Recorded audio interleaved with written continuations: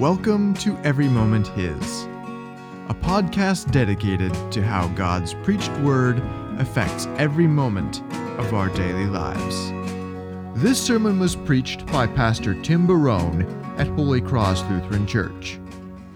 Well, grace and peace to each of you in the name of Jesus, who is Lord over every authority. Amen. Let's open up to Romans chapter 11 today. We're continuing on in our section of Romans talking about the disobedience of the Jewish people, or the rejection of saving faith, large in part by the Israelite people, and what God is doing about that and how he feels about it. And so that's really what we're exploring today. So hear this word beginning in Romans chapter 11, verse 1. I ask then, has God rejected his people? By no means. For I myself am an Israelite, a descendant of Abraham, a member of the tribe of Benjamin. God has not rejected his people whom he foreknew. Do you not know what the scripture says of Elijah? How he appeals to God against Israel. Lord, they have killed your prophets, they have demolished your altars, and I alone am left, and they seek my life. But what is God's reply to him? I have kept for myself 7,000 men who have not bowed the knee to Baal. So too at the present time, there is a remnant chosen by grace. But if it is by grace, it is no longer on the basis of works. Otherwise, grace would no longer be grace. What then? Israel failed to obtain what it was seeking. The elect obtained it, but the rest were hardened. As it was written, God gave them a spirit of stupor, eyes that would not see and ears that would not hear, down to this very day. And David says, let their table become a snare and a trap, a stumbling block and a retribution for them. Let their eyes be darkened so that they cannot see, and bend their backs forever. So, I ask, did they stumble in order that they might fall? By no means. Rather, through their trespass, salvation has come to the Gentiles, so as to make Israel jealous. Now, if their trespass means riches for the world, and if their failure means riches for the Gentiles, how much more will their full inclusion mean? This is God's holy word.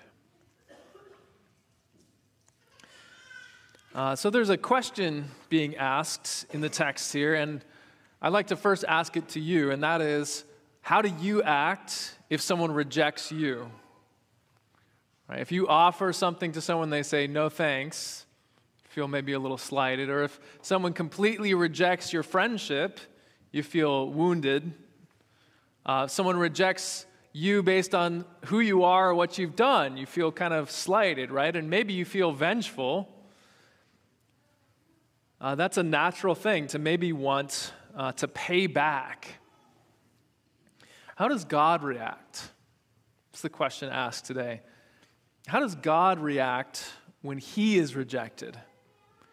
That's what Paul's exploring, and I want you to see kind of three things. That when God is rejected, it really reveals his character. His character is shown in those who reject him and his response to that. And it shows us three things about our God. First, that our God never gives up. He never renounces his people or his promises. Second, he is a God who comforts those who are faithful. And third, he's a God who pulls out all the stops to save people. And so let's look at this. The first point is that our God is a God who never gives up on his people and his promises. And so let's look at the beginning of this text, Romans 11:1. Paul just straight up asked the question. I ask then, has God rejected his people? Did he turn back and reject them because they rejected him? He says, by no means, right? And you might remember, this is Paul's strongest way of saying no. It's what he says when he asked the question, should we just keep going on sinning so that grace may abound in chapter 6? And he says, by no means. So here he says, no, it's unthinkable that God would reject his people that he foreknew and that he called. No. And then here's the proof that he offers. He says, I myself am an Israelite, a descendant of Abraham, a member of the tribe of Benjamin. And so Paul says, look at my own life, right? He's a Jew. He's a member of the covenant people. He is from Abraham. In fact, he names his tribe. I came from the tribe of Benjamin, he says. And Paul was what? Was Paul always a friend of God? A friend of the church? No, in fact, he tried to kill Christians, right? He tried to drag them into prison for preaching the resurrection of Jesus. And so Paul was an enemy of God. He was an enemy of the church, even though he bore the name of Israel. And yet, God was merciful to him. God didn't forsake his promises to Paul. In fact, God graciously reached out, graciously confronted him, graciously brought him into his service and reinstated him as one of the true Israel. And so he offers him himself as a picture of God's mercy. God didn't give up on Paul. Paul had given up on God and his words, but God never gave up on him. And this is all throughout the scripture. It's a character of God. When we say God is love, right? The Hebrew word for love is hesed, which is kind of fun to say. You can spit a little bit when you say it, chesed. But basically, it's a long endurance and suffering in mercy. It's a love that never looks away, you could say. And this is God's love, and he shows this all throughout the scriptures. In Psalm 94, it says this, for the Lord will not forsake his people. He will not abandon his heritage. Or in Malachi, he says, for I, the Lord, do not change, and therefore, O children of Jacob, you are not consumed. Or in 2 Timothy, it says this, if we are faithless, he remains faithful, for he cannot deny himself. God is faithful because his promises are good, his promises are true, and he never goes back. He never reneges on his promises. He never cancels out what he has said. Right? And so this is forever true of our God, that he never gives up on his people. You know, I've been thinking a lot for the last several years about Jesus' words in the Beatitudes, or his Sermon on the Mount, when Jesus tells us not to swear. He says, don't swear by heaven because that's God's throne, or earth because that's God's footstool. He just says, let your yes be yes and your no be no. And anything else than that comes from sin. And for a long time, I did not understand what that meant. I didn't really get it.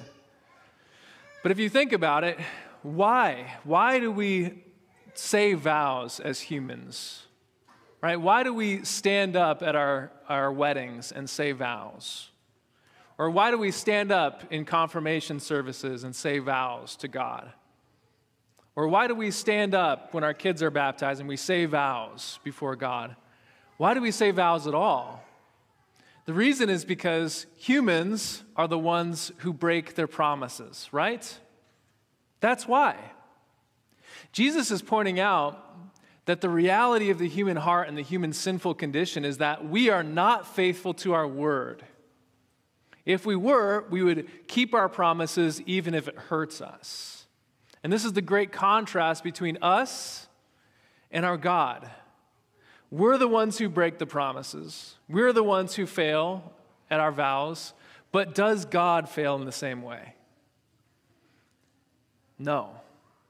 God keeps his promises no matter what. God, who has put his name on you, will never cancel out his promise. We can break our promises to God. We can fail to receive what he has promised, but his promise is good forever. And he will even be hurt to keep his own promise. He will be wounded so that the promise stays true. And this is what he has done for us in Jesus. Right? Even when we broke our end of the bargain, he didn't. And he even said, look, I'll suffer and I'll die so that I can keep my end of the bargain and your end of the bargain. And you can be saved by faith. And so our God never will give up on us, never will give up on his people. His promises endure forever, and his love endures forever. And so we see when the people of God reject the Christ, reject this word of faith, that doesn't mean that God has given up on them. He never will. Not until the last day, not until everything's finished. His arms will be held out to them forever that they might believe. I think I've told this story a few times, but it's pretty impactful for me, so I just keep telling it. But when I was learning to be a pastor and I was a vicar in the church, I was like an intern, I was called by my senior pastor, and he said, hey, it was Christmas Eve, and he said, hey, there's a lady who needs to be visited at the hospital, and it's Christmas Eve, so guess who's going? It's not me. So he sent me over to this hospital to do this visit, and I had no idea what I was getting into. He said the lady was not really connected to the church, but she had some record with the church. And so I went over to see her, and when I went in, I noticed I walked into a room that was just chaotic, that everything was kind of crazy in the room, that this lady was hysterical, and she almost needed to be sedated or tied down because she was so upset. And her grown children, her adult children were there trying to calm her down and console her. And basically, she knew that she was near to death. And she had been hiding this from her family for many years and hiding it from the doctors. And they finally found out, and the kids were there, and it was chaos. And she was afraid that she was going to die, and she was not ready to die. Right? So it was like a textbook situation to walk into for a theologian in training. And her kids were trying desperately to console her. Mom, you're a good person. You've done good things. You've lived a good life. You're okay. And she would have none of it. And finally, after they calmed down a little bit, I asked that the older kids would leave the room, and it was just me and her alone. And I talked to her for a few minutes, and I told her, if it was up to you or me, none of us would make it. Do you see? She was afraid that she had not done enough. And the truth was, she had not done enough. And so if she was depending on her works rather than grace, she really would be condemned. It's not enough. But I reminded her of the grace of God who came down and saved her in spite of her sins and completed that upon the cross. And she went from a woman who was hysterical and needing to be sedated to one who was filled with peace, right in front of me. And suddenly she was filled with kindness and charity. She was complimenting me as if I was one of her grandchildren. And I'll never forget that change in her face when the gospel impacted her. It really encouraged me to continue to go and to be a pastor because it was so profound. But God didn't give up on her. Right? She had walked away from God for many years. She had hardened herself to God and His Word. She had rejected what He had said. She had not worshiped. She had not received. She had said, I don't need any of that for many, many years. And finally, it caught up to her. But God never renounced His promises over her life. They were good. And so as soon as that word pierced her heart and she heard the grace of God, those promises were still there for her, and she received them by faith and was absolutely restored.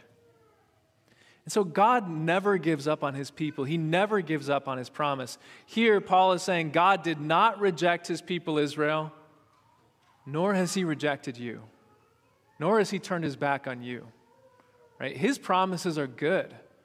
And if He has spoken promises over your life, they will never fail you. Yeah, you can be disingenuous towards your promises to God. You can turn your back on God, as we often do, but He never does. And so just let that sink in this moment. God will never renounce His promises to you. Is there any better source of security and comfort that you can think of in this world? No. God shows His character. When we reject Him, He continues to be faithful to us. And we can hold on to that all our lives. The second character trait of God that's revealed when He is rejected is that He comforts those who are faithful. And so let's look at the rest of this text. Look what he cites. Verse 2, we'll start again. God has not rejected His people whom He foreknew. Do you not know what the scripture says of Elijah, how he appeals to God against Israel? Lord, they have killed all your prophets, they have demolished your altars, and I alone am left, and they seek my life. Here's what was going on, right? All the people of Israel, Queen Jezebel and the wicked king Ahab, they had killed the prophets and the priests of God. And they had torn down the worship of Israel and set up worship to a false god, Baal. And they had tried to exterminate all of the worship of the true God in Israel. They're very wicked. And they had killed all these people. And there was a showdown that Elijah had just gone through with the prophets of Baal. He went up to Mount Carmel and he said, let's have a little contest to see who's the true God. We'll have 2 altars for burnt sacrifices. We'll set up 2 beasts on them, and then whichever God can light that on fire is the true God without help. And so the prophets of Baal are wailing and shouting and cutting themselves and making a spectacle, and Baal never answers, right? Because Baal's a false deity. He's not there. So Baal never answers, and then as soon as Elijah calls out to the true God, fire comes from heaven and just absolutely obliterates this thing. Obliterates the sacrifice, destroys the altar. All of the water is gone that he had poured over it. And so the people there say, okay, Yahweh's God. Fair enough, we got it. And they end up killing all of the wicked prophets of Baal. And so there's apparently this great victory, but as soon as Elijah, the word of this gets over to Jezebel, the queen, she says, I'm going to kill Elijah. What he has done to these prophets, I'm going to do to him. And so Elijah goes out and hides, and he gets super, super depressed, so depressed that he wants to die. He's like, I'm sick of this. And this is what he says. They've killed everyone, right? All of the prophets of God have been killed, and I'm the only one left. And they're going to try to kill me too. And so look at the comfort that God gives to Elijah. It's maybe not what we might expect. In verse 4, it says, what is God's reply to him? I have kept for myself 7,000 men who have not bowed the knee to Baal. I've kept for myself 7,000. This is the comfort he gives to Elijah. And this is what Paul is saying to the rest of the people of Israel that he's trying to encourage. It says, so too at the present time, there is a remnant chosen by grace. But if it is by grace, it is no longer on the basis of works. Otherwise, grace would not be grace. In other words, this is the comfort. Elijah, you are not alone. You are not alone. God has preserved those who have trusted this promise. There are more like you out there. There are 7,000 who have not bowed the knee to Baal. And for us today, there is still a remnant of people who truly believe in the living God. And we are not alone either. Because a lot of times our complaint can be Elijah's complaint. I hear it a lot, you know. It's like, God, all of our youth are abandoning the church. You ever said that? Ever heard that? I experienced that in my own life. I grew up in a Lutheran setting, Lutheran church. I had 20 kids in my Lutheran grade school. I could probably count on one hand or maybe just a few fingers how many of those kids are still in the faith, as far as I know. God, they've all abandoned us, right? They've all left. They've all gone away. You can feel that way too. God, my family has rejected your words. They're rejecting your ways. They're rejecting your name and your worship. They're rejecting your people. God, it looks like the country doesn't like Christians anymore. It's not popular to be a Christian. It's not popular to say that what the Bible says is true and good and right. It's not popular anymore. And so, God, they're all abandoning us, right? It's just me alone. I alone am left. We can feel this way. God, the church is just going down in flames. What is the comfort? The comfort is you are not alone. It might feel like it, might seem like it, but you are not alone. Jesus has this comfort in the Gospels, the Gospel of Luke in particular, where the question is, what happens if we lose things for the gospel? And Jesus says, I tell you the truth, any of you who have lost mother or father or son or daughter or lands or animals for my sake and for the gospel will not fail to receive it back 100 times, both in this life and the life to come. If you've lost family or friends, children, because they've rejected the gospel, and you have lost it for the sake of the gospel, Jesus promises you'll gain it back, both in this life and the next. Where do you gain it back? God brings to you his people. He says, you are not alone. There are those all around you who don't bow the knee to the gods of this world and the tides of this time. They love God too. They bow to the true God, and they belong to you. They are a gift from God. God has surrounded you with brothers and sisters who maybe don't share blood with you, but share the waters of baptism and share a future. That future is the resurrection and the life of the world to come. I think one of the great tragedies of our time as Christians is we don't see that gift, and we don't celebrate that gift, that God has gifted to us people in the church for all that we have lost, for all who have walked away. God surrounds us with those who are faithful, and he says the same thing to us. You are not alone. And so don't give up. Hold the faith. Encourage others. Bind together and stand up tall, because the true God is still with you, and he has surrounded you with allies and friends, brothers and sisters.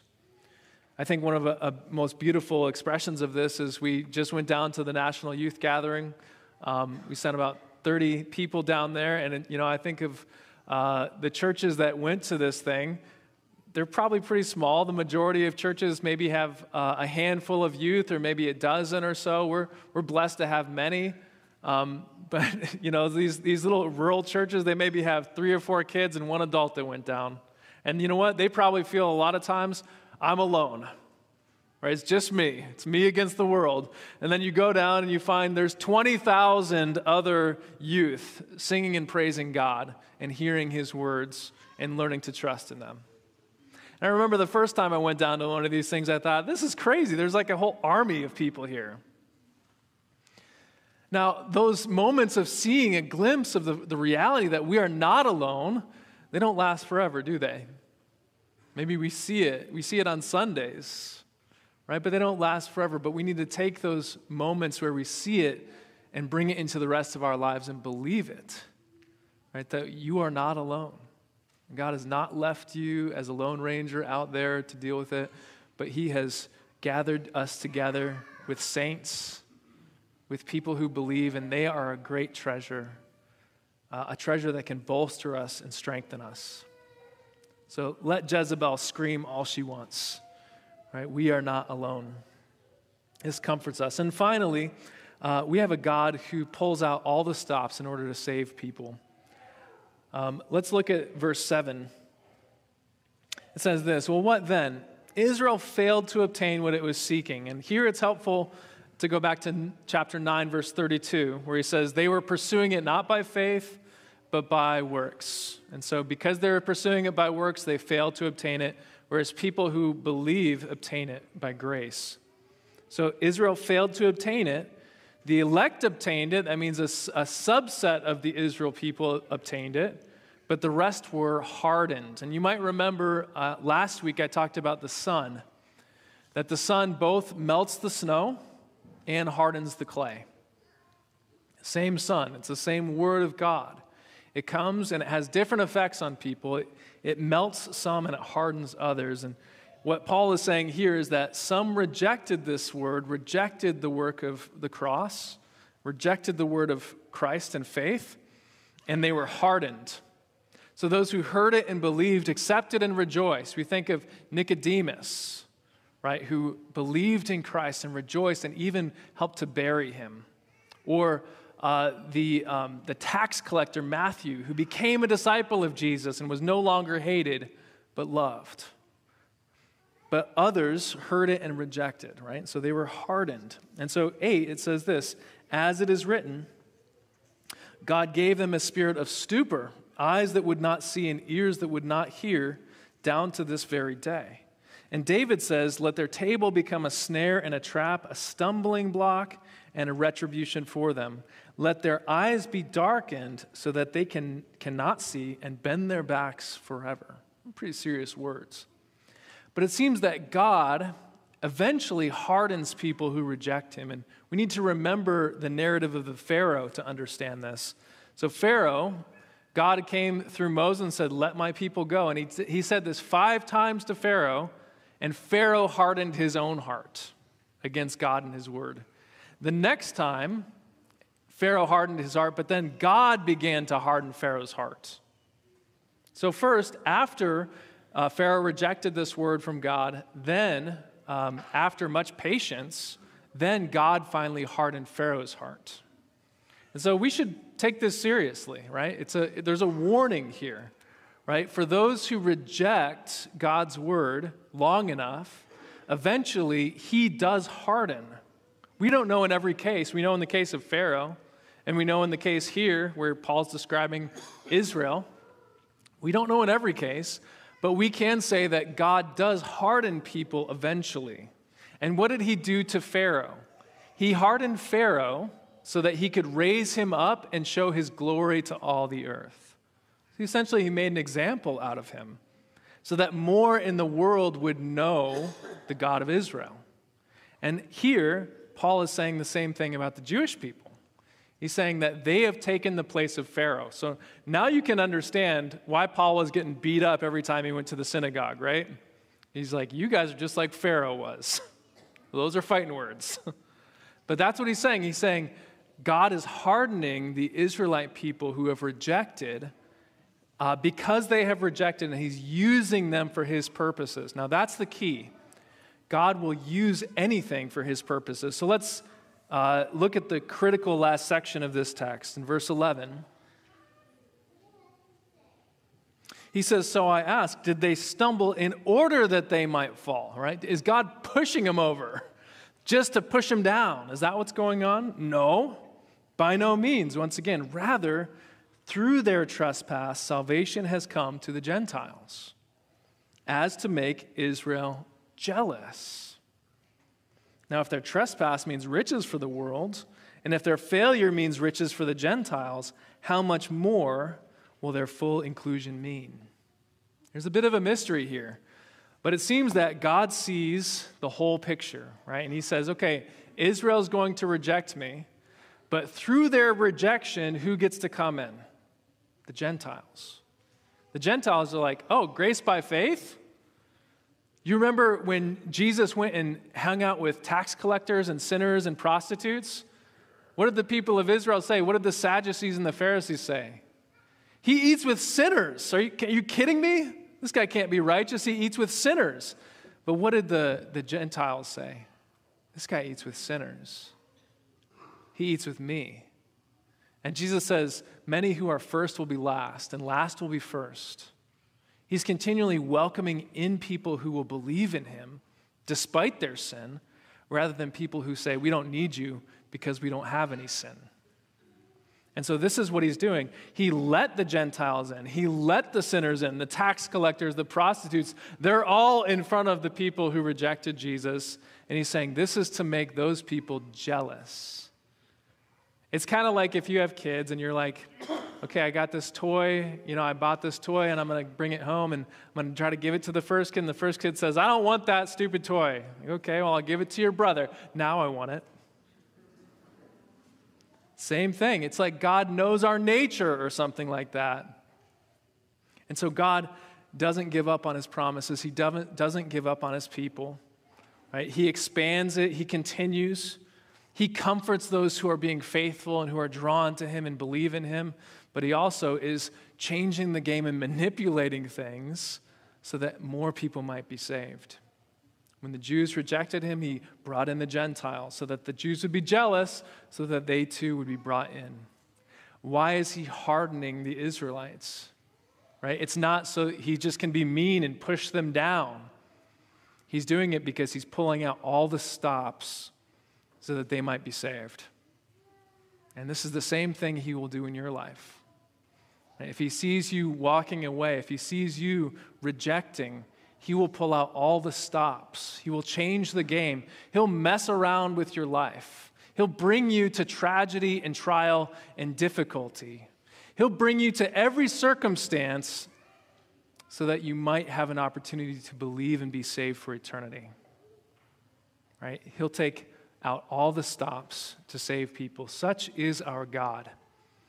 Even when he is rejected, he continues in creative love towards all people, and especially towards those who he has called. So let's pray to him now. Oh God, how great is your wisdom towards us, and how great is your faithfulness. We pray, Lord, that you'd continually open up our hearts and plant your word deep in our hearts so that we might believe. Help us, Lord, to take continued comfort in who you are and to walk with you all of our days. We pray for all those who have rejected you, Lord, that by any means necessary, you would bring them to their knees and to faith so that they too might be saved eternally. And we pray in the strong name of Jesus our Lord. Amen.